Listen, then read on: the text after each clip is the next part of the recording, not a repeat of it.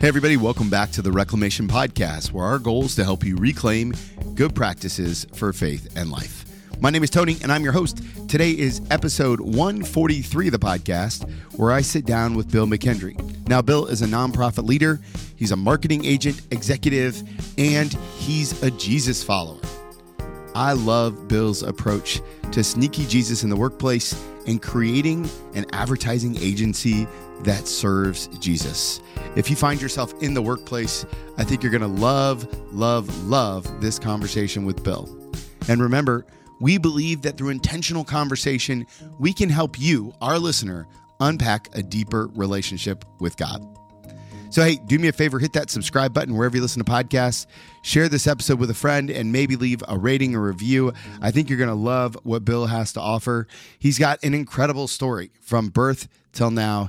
He has built the kingdom of God everywhere he went. There's some really good stuff. Be sure to grab a pen and paper. You're going to need it. Now, without any further ado, here's my conversation with Bill McKendry.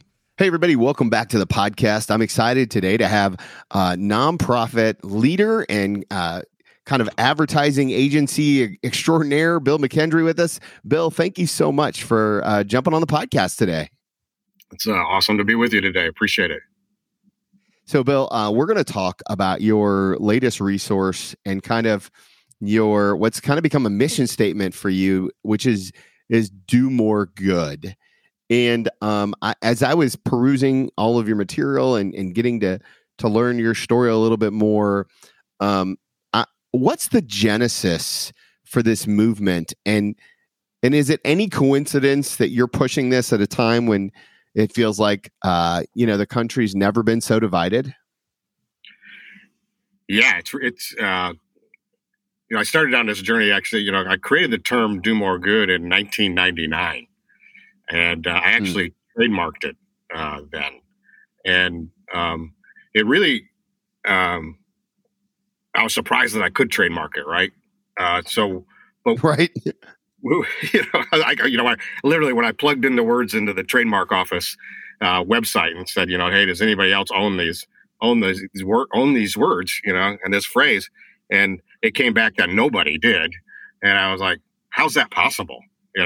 So I really felt like God created a platform for me, right?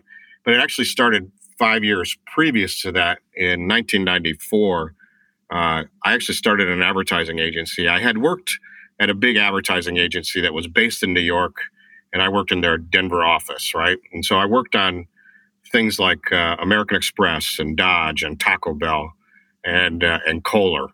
And interestingly enough, there was a gentleman that worked across the street from me in Denver, a guy named Jim Hainan, that I wouldn't end up meeting till I moved back to Michigan. And again, and he had, we knew of each other in Denver, but we didn't really know each other, right? We worked at competing ad agencies. And then I moved back to Michigan, and his career takes him on to Chicago, and he ends up working with Leo Burnett in Chicago. And Leo Burnett is one of the biggest advertising agencies in the world, and Jim's career took him to the top of that agency. And he did really phenomenal work for like McDonald's, for example. And Wow. It's 6 years worth of Super Bowl ads for McDonald's, which one is still ranked as one of the top 3 Super Bowl ads in the history of Super Bowl advertising. That was the one with Michael Jordan and Larry Bird. I don't know if you ever saw. Oh yeah, I know exactly what you're talking about. Yeah, nothing but net, name of that commercial, and that was Jim's commercial, right? And so I ended up reconnecting with Jim and taking him on as my partner in Michigan. I lured him away from Leo Burnett, and but where the conversation really started, and I'll get to how this gets to do more good. Where the conversation really started is we were both 33 years old at the time, and we both had already achieved success by that time. We both had, when we looked at our careers, and if you looked and examined our careers from an award standpoint, from a money standpoint, from a prestige standpoint, by 33, we both had already experienced a great amount of success. Yet we were sitting together, and and we were talking about our careers and where we were going to go, and we were both not satisfied. There was something gnawing away at us, and the conversation started. Quite honestly, is I had landed a client that was based in Tucson, Arizona, and that client had their own bowl game. For example, they're called Weiserlock, and they had a Weiserlock Copper Bowl in Tucson, Arizona. Oh, wow. And, for a little agency in Grand Rapids, Michigan, which is where I relocated after Colorado, that was a big deal. And Jim was asking me, he says, well, how can you not be satisfied? You left the big agency world, you started your own little agency, and you landed a pretty good sized client. And how can you not be happy? And I looked at him and I said, Weiserlock makes, just so you have a frame of reference, they make doorknobs and handle sets that you can buy at Home Depot and Lowe's, right? And I looked at Jim. I looked at Jim and I said, we've both done a lot of really great things in our career, right? But where I'm at right now is I'm afraid that someday I'm going to die, and on my tombstone it's going to say, Bill McKendry is one of the world's greatest marketers of doorknobs and handle sets, maybe the best in the entire history of that category. And I go, I don't want to die with that on my gravestone. Interestingly, at that point, Jim and I had known each other for a long time. But we didn't know, like in the big advertising world, it's a lot like Hollywood. You don't talk about politics. You don't talk about your religion. And Jim said to me, he said, Bill, we've known each other a long time, but I've never asked you this question. Are you a Christian? I said, yes, I am. I said, Jim, I am a Christian. Are you a Christian? And he said, yeah. He said, I'm a Christian too. He said, I think what's gnawing at you right now is, did God make us to sell credit cards, hamburgers, tacos, cars, toilets, you name it, doorknobs, handle sets? Is that the reason why he gave us these skills? Or did he give us these skills to do something different? We started a lunch conversation, and the lunch conversation was simply to talk about doing some work together. But Jim asked me this question during that lunch conversation. He said, what kind of agency, if we could just theoretically talk about something, what kind of agency would Jesus want us to work at? Wow. It started as a lunch conversation that went till 4:00 in the morning the next day. And we actually literally mapped 4:00 in the morning? 4:00 in the morning the next day. And we mapped out what we felt like was, an advertising agency that would serve Jesus. And we said, the voice of faith, the voice of human kindness, the voice of charity in our culture is not competing well. How would we help that? What would we do to help nonprofit organizations, and specifically faith-based ministries, to compete better in the marketplace? So we started an ad agency in 1994 based in Grand Rapids. We eventually had opened an office in Colorado Springs later called Hayden McKendry, and we set about using our skills that we had learned working with some of the world's best marketers and said, how can we apply this to places that really matter, to places that really make a difference, to more meaningful work? So in 1999, 5 years later, the American Advertising Federation recognized me as the person doing the best cause marketing work in the country. They brought me to New York City. Oh, wow. And they gave me their top award for doing cause marketing. I had to give a speech. And the president of the American Advertising Federation approached me after that speech, and he said, you've got to go on tour. You've got to share your knowledge with nonprofit organizations and faith-based organizations, what you know, and how they can really compete in this world, and what they really need to do in order to really capture our country's imagination again and their hearts, right? And so when they asked me to do that, I said, sure, I would do it. But at that point, I really wasn't a public speaker. And so I sought some counsel and stuff like that. And everybody said, you got to have a handle. And so I come up with the handle, Do More Good. I go to the trademark office and I'm able to register it. And so Do More Good is really rooted in our beliefs and my beliefs, in that God gave me a gift of being able to speak persuasively, to communicate effectively, and to be able to be a translator of dreams, right? I always say I'm like Joseph from the Bible, right? I'm a translator of dreams and a trusted advisor. And so my job is to work with nonprofit organizations and faith-based organizations and help them communicate to a market that is fiercely competitive with a consumeristic, materialistic world. Yeah. I love that. And what I like about Do More Good as it pertains to kind of your brand is that it's not just do more good like you're trying to do more good, but you're trying to help these nonprofits do more good with the tools that you're giving them. So you're, in the Army, we used to call it a force multiplier, right? You're a catalyst in a lot of ways. Yeah, it isn't until you like really meet with nonprofit executives and leaders of faith-based ministries do you really wake them up to the competitive forces that they're against, right? And when you really sit with them and you realize, what do you need in order for your organization to grow and be successful, right? Typically, they need people's awareness, they need people's time, and they need people's money. Some combination of those things, probably all of them, right? And so when you really break it down, they're in the business of competing for discretionary time and money. And then I remind them, your competition, even though nonprofit organizations and faith-based organizations never like to talk about competition, your competition is fierce for those things. And they go, yeah, there's a whole bunch of nonprofits and organizations out there. I go, no.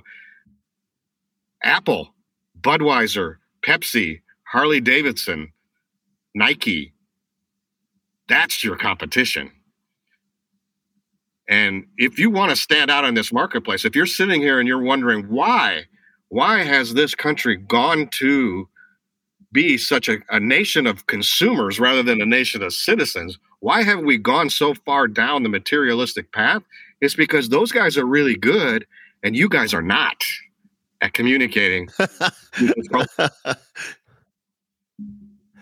So prior to the work I do here with Spirit and Truth, which is a nonprofit that walks alongside churches, I was a local pastor for 10 years.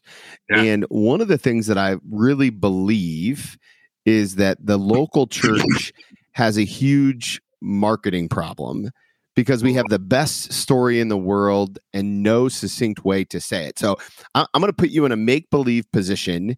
You have now just been promoted to marketing for the global, or let's just say the North American church. What's the one thing that you're going to get all of these organizations to? I mean, how do we sell it better, Bill? Like, fix us, make us get this out, this word that's life-giving and important out to the masses. How do we do it first? Yeah, so I'm dealing with some secret ammunition that you don't know about. You didn't even know about before we got into this interview, right? So when you ask that question, I'm gonna go completely off script from Do More Good and tell you I'm already doing that right now. And that's really? Yeah. And our problems are actually worse than what you just said. So I was approached by a group of very successful individuals who are Christians, who are concerned about exactly what you're talking about, the church and Christianity and the state of Christianity. And they came to realize that not only have we been seeing trends going the wrong way for the church, right, and Christianity, but the reality is according to the Southern Poverty Law Center, we're a hate group. And you say, how can that be, right? And who is the Southern Poverty Law Center? First of all, I don't want to trash the Southern Poverty Law Center. They've actually done a really a lot of fantastic things, especially on the topic of racism in this country over the years, right? Sure. But for whatever reason, they have become the arbiter in this country of who is a hate group. And if you go to the Southern Poverty Law Center right now and go to their hate group website, and they'll have all mapped out who are the hate groups in the United States. And you're going to see a list that starts with neo-Nazis, white supremacists, the KKK, and then Christian identity, the Catholic Church, right? Wow. And the problem is the Southern Poverty Law Center is now become the standard for Facebook, Instagram, New York Times, Washington Post, all major media, all major academia on who is a hate group and who isn't. And they're labeling Christian groups like Focus on the Family, like Alliance Defending Freedom. They're labeling them as hate groups because of their stances on same-sex marriage and abortion. Wow. And so I was presented with a problem statement by a group of very wealthy Christian donors saying, we got to do something. We got to shape our culture for Christ. There needs to be a new awakening, and we've got to do something. We have to do something now, because they were disturbed when they saw this.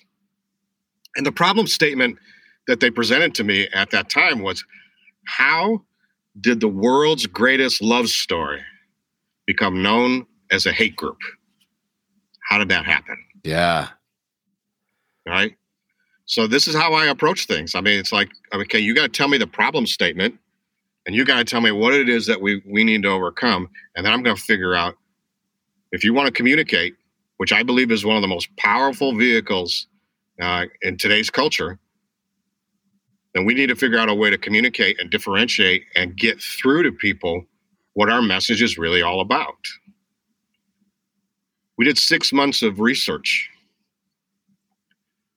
And, I'm here to tell you, if I'm the brand marketer of the Christian brand, right? Number one, the thing that we found in this national survey, and this is a 5,000 person survey, voter ID matched, right? We know that basically, even though we didn't talk to everybody in America, we basically talked to everybody in America, right? Every group, every ideology, everything was represented, right? And what was amazing about this research was we found out that Jesus is not the problem. Christianity and the church have a brand problem. Jesus has no brand problem. Yeah, amen to that. Not even. No, everybody understands Jesus. Right? Yeah. So, based on that, we started doing all kinds of research, too, about messaging surrounding Jesus, right? But one of the things that we did is when we did this survey, if you took this survey, you would not know that you were being asked by a Christian organization, because we asked all kinds of questions about all kinds of people, including religious figures. We asked questions about Muhammad. We asked questions about Buddha. We asked questions about Gandhi. We asked questions about Jesus, right? And what's interesting is, for people who reject religion or just don't admit that they're religious, we divided people into basically 4 groups at the end of this. And we said there are engaged Christians. Those are about 30% of America. There's cultural Christians, who are just as big. Another 30% of America are cultural Christians. And those are people who maybe, would self-identify as a Christian, were born into a Christian family, maybe go to church once or twice a year, but they don't tell their friends that they're Christians. And they got some issues with the divinity of Christ. They're not fully bought in on all that, right? But they think they're Christians, but they don't really tell other people they're Christians because they're kind of embarrassed of Christians. But then we have this group of skeptics. We have skeptics, which are 24% of America. And then we have, this non-believer off the rails, 18% of America, or 16% of America that, you just can't convince. They're science only or proof only type of people. But what was really interesting, one thing that we really found from research was when we asked people, what is it that, like, for example, what is religion really all about? And people say it's about being a good person, right? It's about learning to be a good person. And there's so many people that say, as a result, I don't need religion. I know what is a good person. And so I'm just going to be focused on being a good person. And so we said, all right, across all belief spectrum, can you guys describe for us what is a good person? The top 4 answers across the board, this is including atheists, top 4 answers were peacekeeper, approachable, compassionate, and loving all. Then we said, all right, so let's go back through these religious figures. Can you tell me what's good about these people? Tell us what's good about Muhammad. Tell us what's good about Buddha. Tell us what's good about Jesus. Tell us what's good about Gandhi, right? Guess what? Of all the religious figures that we question people about, the only one and one only, matched the top 4 answers exactly. Jesus. So in same order, people ranked Jesus was a peace seeker. He was approachable. He was compassionate, and he loved all. Guess what? Evidence number 1, Jesus is written on everybody's hearts, whether they want to admit it or not, right? Wow. So then we went and we've created a campaign, and you can look up this campaign. We've just got done testing it in 10 markets. The campaign is called He Gets Us. And you can look at the website hegetsus.com, but I would encourage you to go to the YouTube channel for He Gets Us and watch the videos and the TV commercials that we put together on this campaign. This campaign just got done running 5 weeks in 10 markets, almost 30 million views of our work on YouTube, targeting skeptics. Wow. And the responses have been phenomenal. The number 1 complaint that we get from people is actually from Christians, because they don't understand the language that we're using, right? The language we're using is outside of the language that they're used to using. And they're having a hard time lining up the biblical stories with the story that we have. There's an ad called Teen Mom, and it's basically the story of Jesus's birth, right? And Mary and Joseph and what they went through. But it's told in very, very, very contemporary language with imagery, black and white still photography, journalistic type quality, just gorgeous photography, but raw and real and authentic, right? And when you get done watching the commercials, the skeptics are going, wow, Jesus was born to a teen mom. Jesus did face a lot of the same things that we face. He was challenged by many of the things that we're challenged by, that he was fully human. He gets us. And it's really just an entree. What we found is if you can create an entree for people to raise their hand and say, I want to learn more about Jesus, and you provide them with content, we found that over 60% of skeptics want to learn more about Jesus when you allow them to explore that on their own. But then also give them outlets for, okay, now I'm ready to talk to somebody. And to answer your question, we've already started this process. And let me drill down on that a little bit, because I think you brought up a really interesting point, which is it feels like the existing Christian culture is what's preventing us from changing the brand. Now, you've done so much marketing in your career. I mean, this has to be a pretty common thing, right? Like you go into an organization that feels like it's been super successful, that's maybe stand, since the beginning of time, and all of a sudden they don't want to change or hold on to what they've or get rid of what they've always known. So as you're walking with churches, clients, whoever, through the idea of changing their brand, in order to reach those that aren't yet here, or to gain the next part of the market share, or however you want to say it, how do you teach people to be okay with change? Yeah, that's I love that question because it reminds me of it was a Harvard Business Review story about second generation businesses and their high degree of failure rate. And it was like, why do second generation businesses, like if they can make it, usually if they can make it to the third generation, things get cleaned up and they're able to sustain and move on. But for whatever reason, there's a high failure rate as a first generation passes to a second generation on a business, right? It's like most vulnerable time in a business besides the starting period. So they actually commissioned a study on second generation businesses, and they had some assumptions going in that maybe the second generation is just a little lazier than the first generation. They aren't go-getters, right? They aren't driven like the first generation was, and as a result, second generation kids just couldn't handle it, right? And as a result, the business fails. That was the assumption going in. That's all the things that you would think of, right?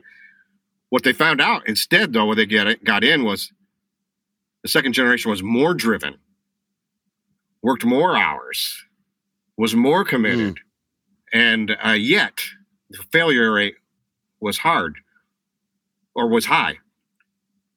What they found was the reason why they become more successful in the third generation rather than the second generation is because the second generation is still trying to repeat a lot of the same things that the first generation did. And so rather than innovate and become new and renewed, they just try to do the same thing as the first generation, but harder. They worked harder.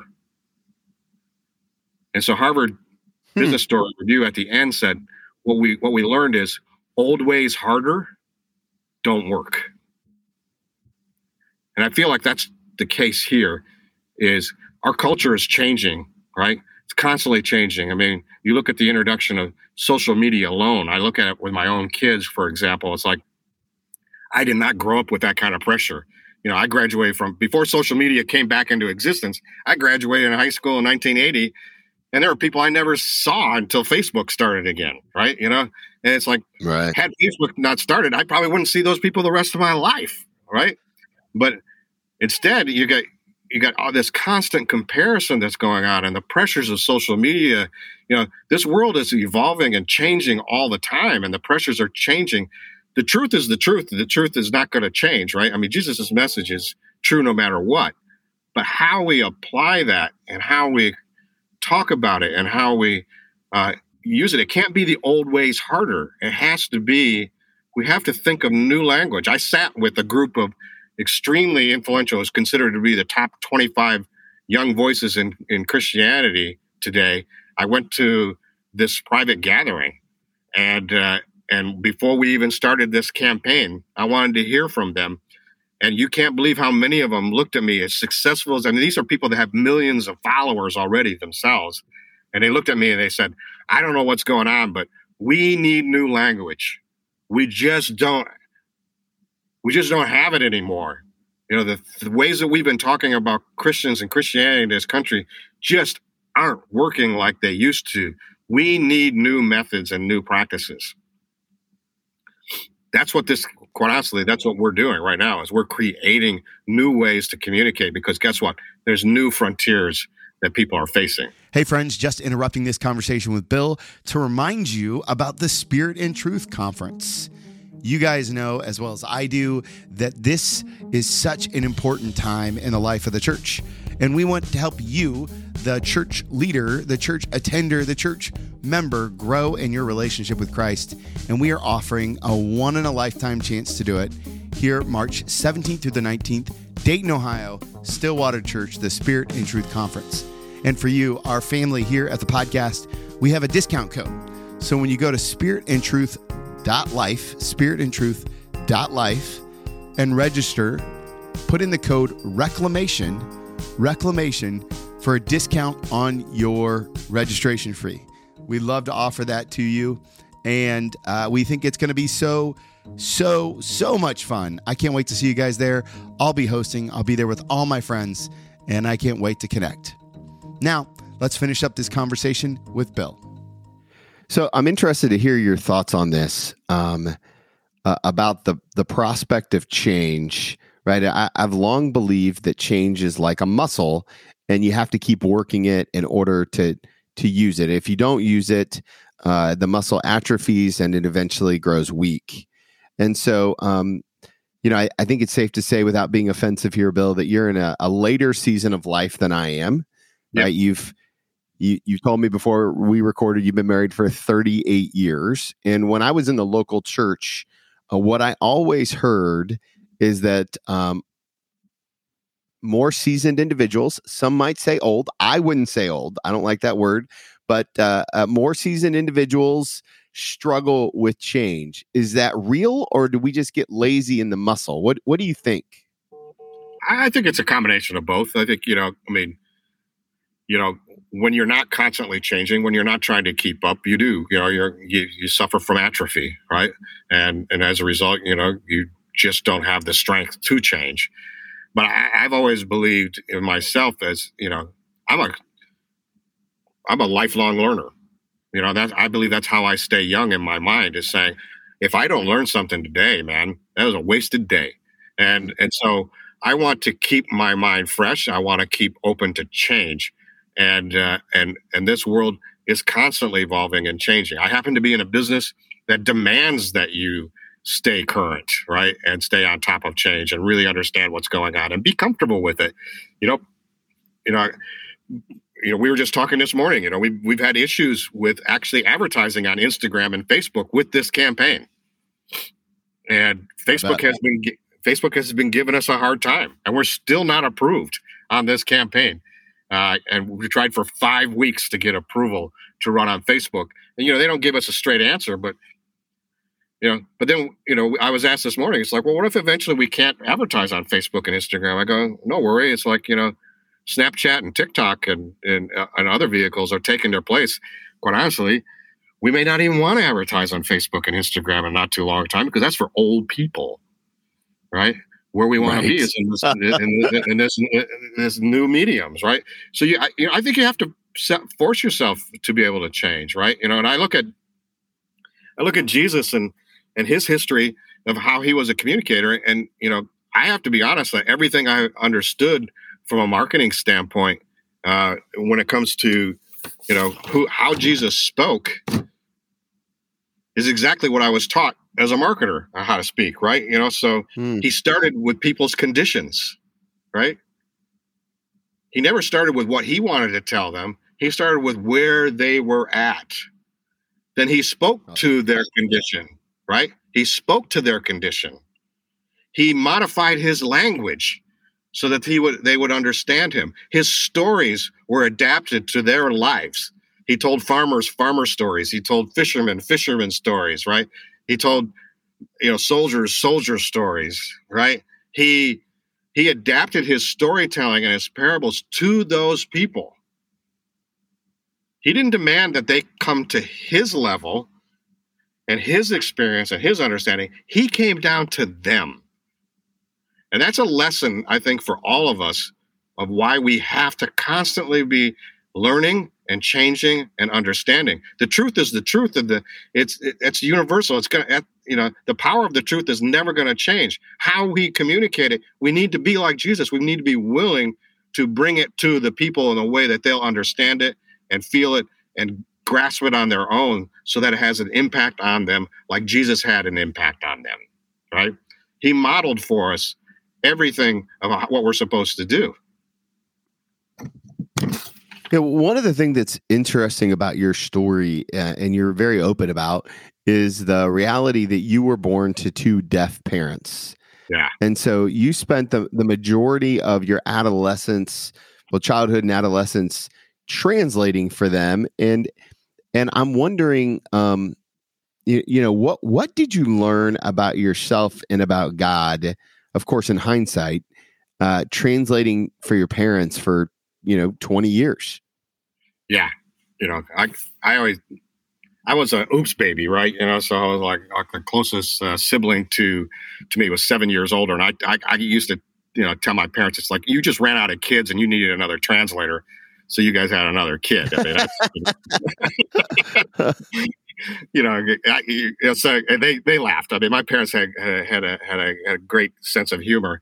But yeah, so I was born into a family where, sign language was my first language. And, I had to translate for my parents from an early age. And you tell people, I was doing car deals when I was like 6 years old. I was helping them renegotiate their mortgage, before I was 10 years old, and I was calling in sick for them, knowing that they weren't even sick some days, and being faced with those kinds of dilemmas, right? And I, for whatever reason, I think one of my most memorable times of translating is my mom got in a car accident, and she had to go in to the emergency room and had to have her lips sewed back on, and they had no translator for her, and so I got a call at home.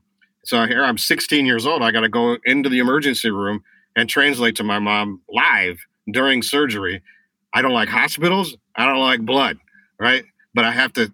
But you just click into another mode, right? And it's like I have to translate for my mom so that she understands what's going on during this surgery, right? So, I feel all of that. I used to be kind of, when you look at it, you go, why did God burden me with that, having to be a translator for my parents, right? Where I got to see other kids that didn't have to go through all of that.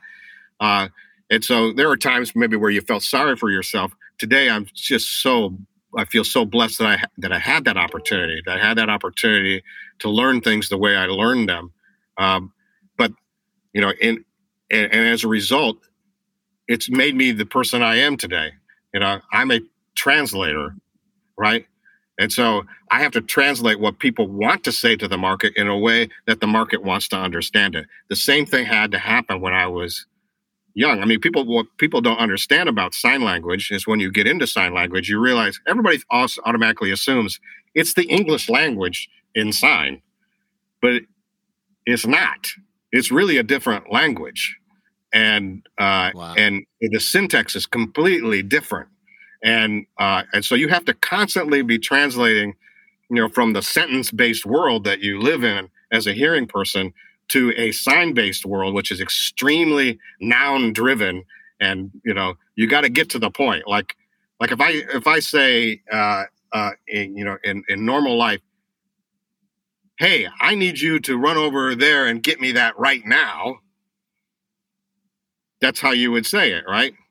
In sign language, is like, Sure. Now you go, and it's just, it's you just cut out all the words and get right straight to it. And so being a translator for people, for my mom and my dad, has helped me. It's been a gift. It's been a gift. And I think many people, if you really look at the experiences in your life and you ask yourself, why would God put you through that? And I realized that God was preparing me exactly for what he was preparing me for. This campaign that I got done talking to you about, the most interesting aspect of this campaign is when I got the call back in March originally to think about this and how to go to market about this. I asked the person who called me on this, I go, can I use the working title Campaign for Christ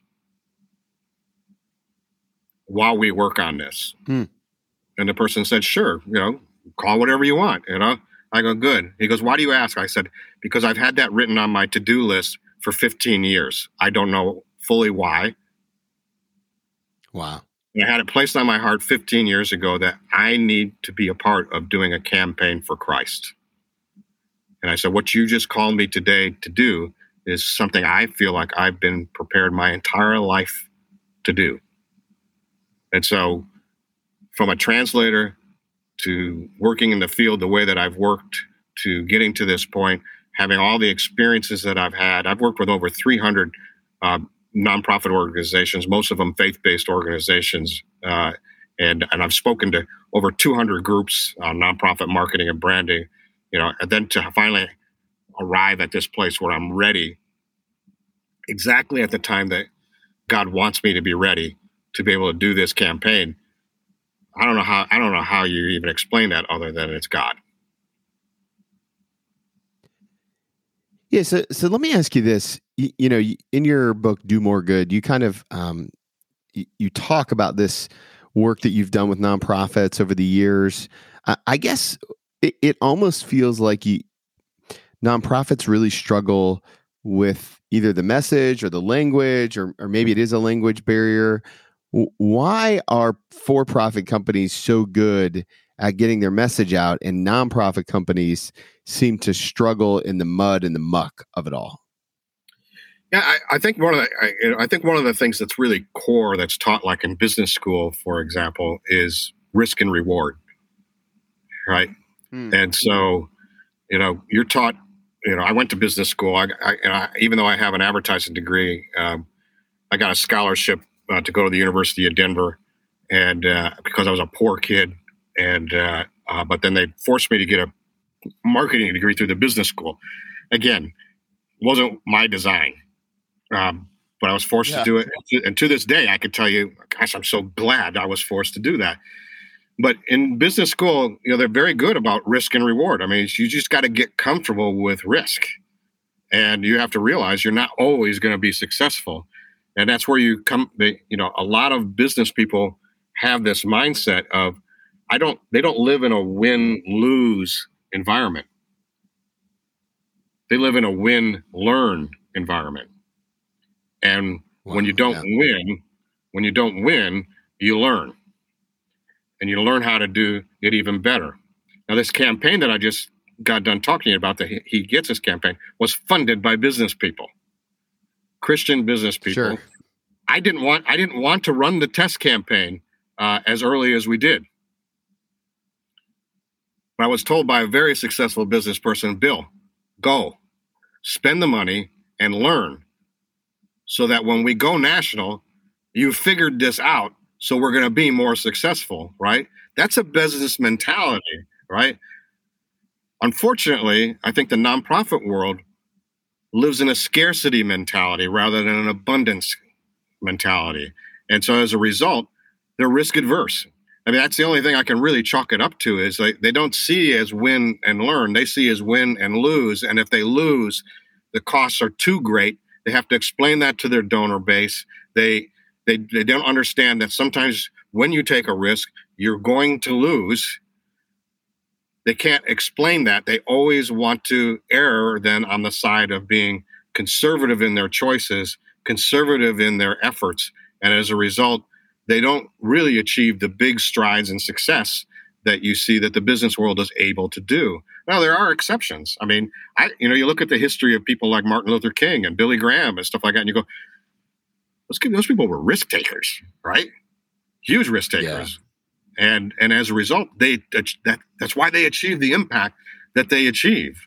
But then, as I look at so many nonprofit organizations and so many nonprofit leaders, they're so afraid of taking risks that it actually stifles growth. So let's talk a little about the risk of putting your story down on paper and sending it out to the world, right? That Do More Good. What is your a year from now, right? What are we celebrating that God did with this piece of writing? Like, what's your end game with this book? Well, interestingly enough, this is where that campaign, that He Gets Us campaign, and the book actually connect. The book is set up in using a proprietary process that I've learned from the world's greatest marketers, but have packaged it in such a way that's easy to follow for a nonprofit organization, right?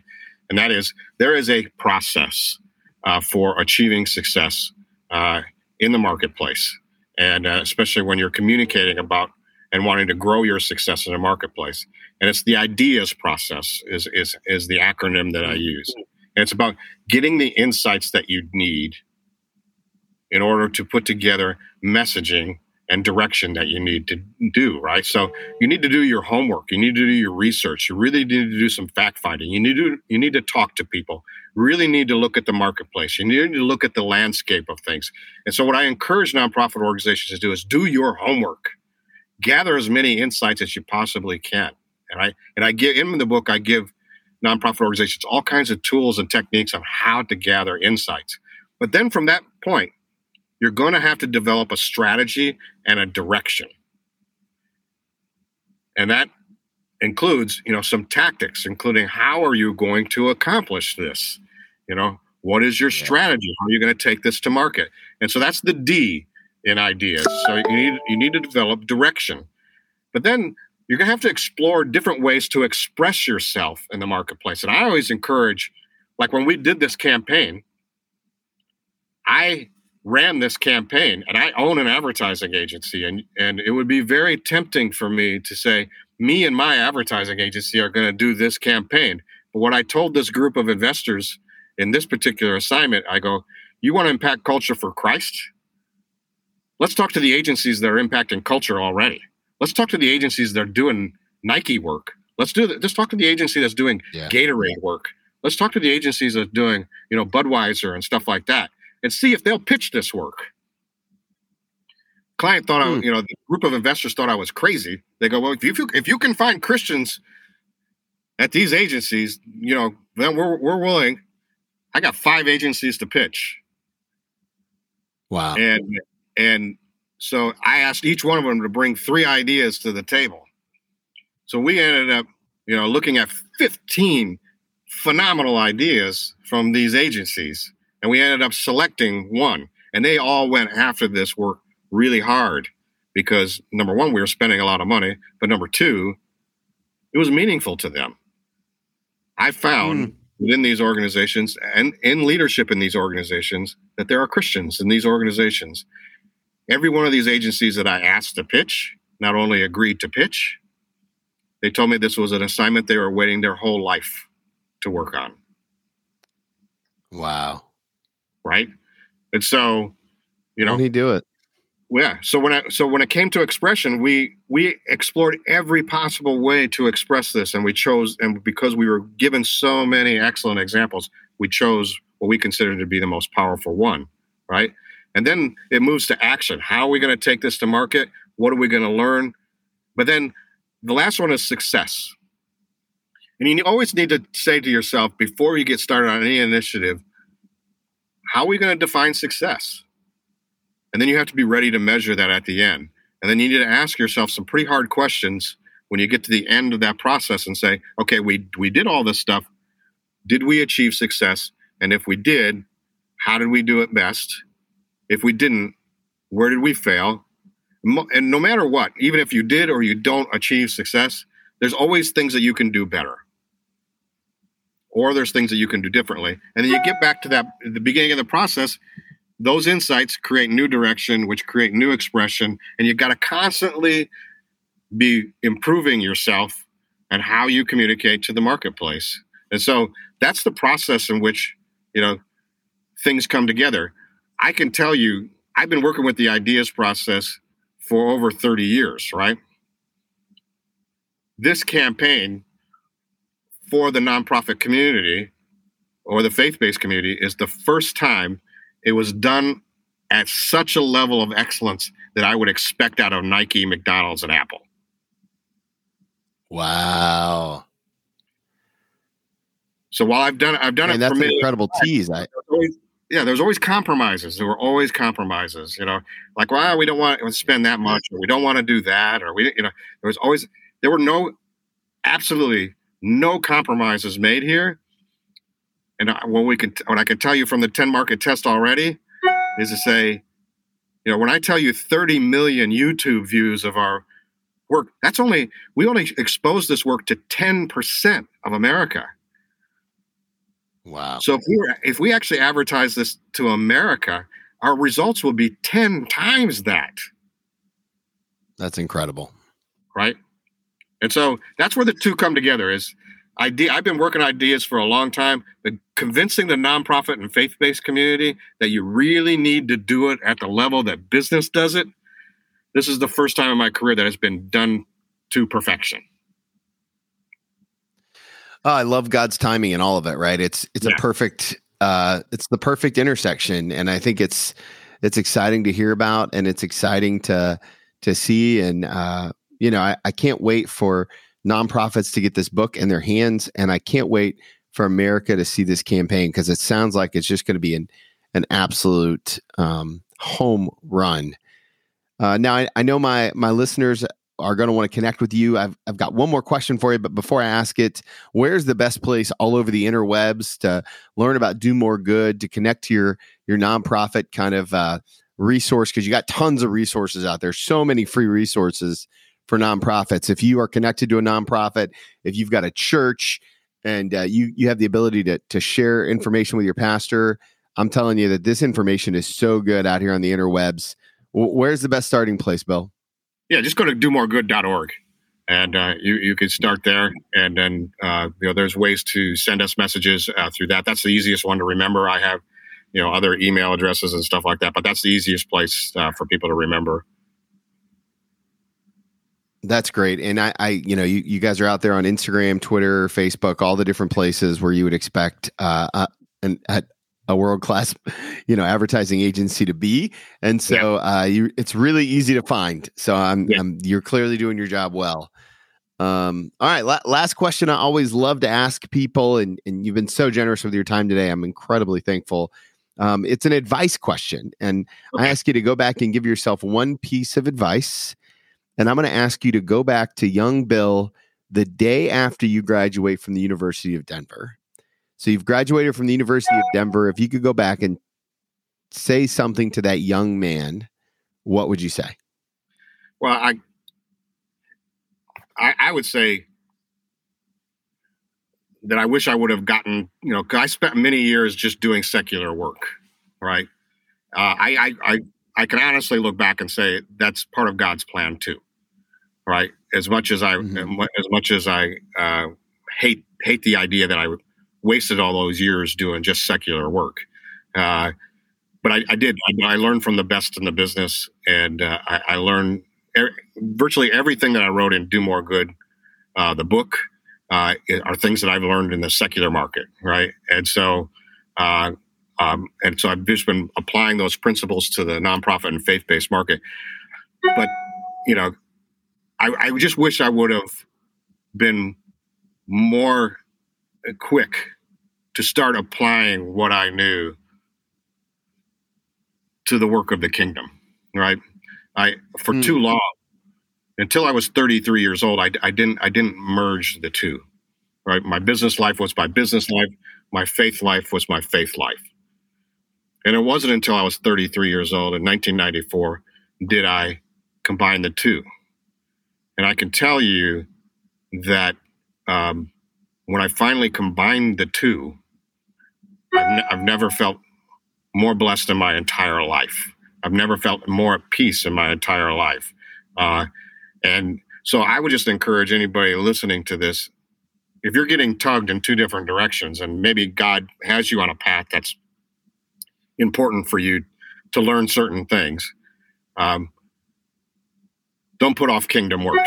Just don't put off kingdom work. I wish I would have gotten to it sooner. 33 years old sounds pretty young. Now that I'm 60, it sounds super young. But I can tell you when I was 33 years old, I already felt like an old man because I had spent so much time working my butt off very hard in secular work, right? And so that would be the advice: is get to that sooner, as soon as you can. Kingdom work is the most important work in this entire world. It's the only thing that really matters. And so the sooner you can really combine those two things, and I'm probably with your audience, I'm preaching to the choir, right? But at the same time, it is really critical that your work, regardless of what it is, should be God's work too. Amen. Amen. That's so good. Bill, I can't thank you enough for the conversation today. It was such a joy to learn about you and your story. And I always know it's a good interview when I don't get to all the questions. And I hardly got to any of the questions that I wanted to ask, but I think we got right where God wanted us to be. So thank you so much. I deeply appreciate it. Yeah, I appreciate it too. Thank you very much, and bless you and what you're trying to do and bring important content for people to learn and understand and grow. And iron sharpening iron. I love that whole concept. It's always been what I love doing, and I hear that in what you're doing. So thank you for your time. I told you guys, what a great conversation. I love the way he's looking at marketing for the church. And it's such a need. There are so many churches and movements that need a voice that will help shift it. Bill is that guy. So, hey, if you liked this episode, hit that subscribe button wherever you listen to podcasts, leave a rating and review on iTunes and now on Spotify, and be sure to share this episode with a friend. Every time you share the episode, I always get touched because it's the best way to pass the word about what God is doing on this platform. And remember, guys, if you want to follow Jesus, you must be willing to move.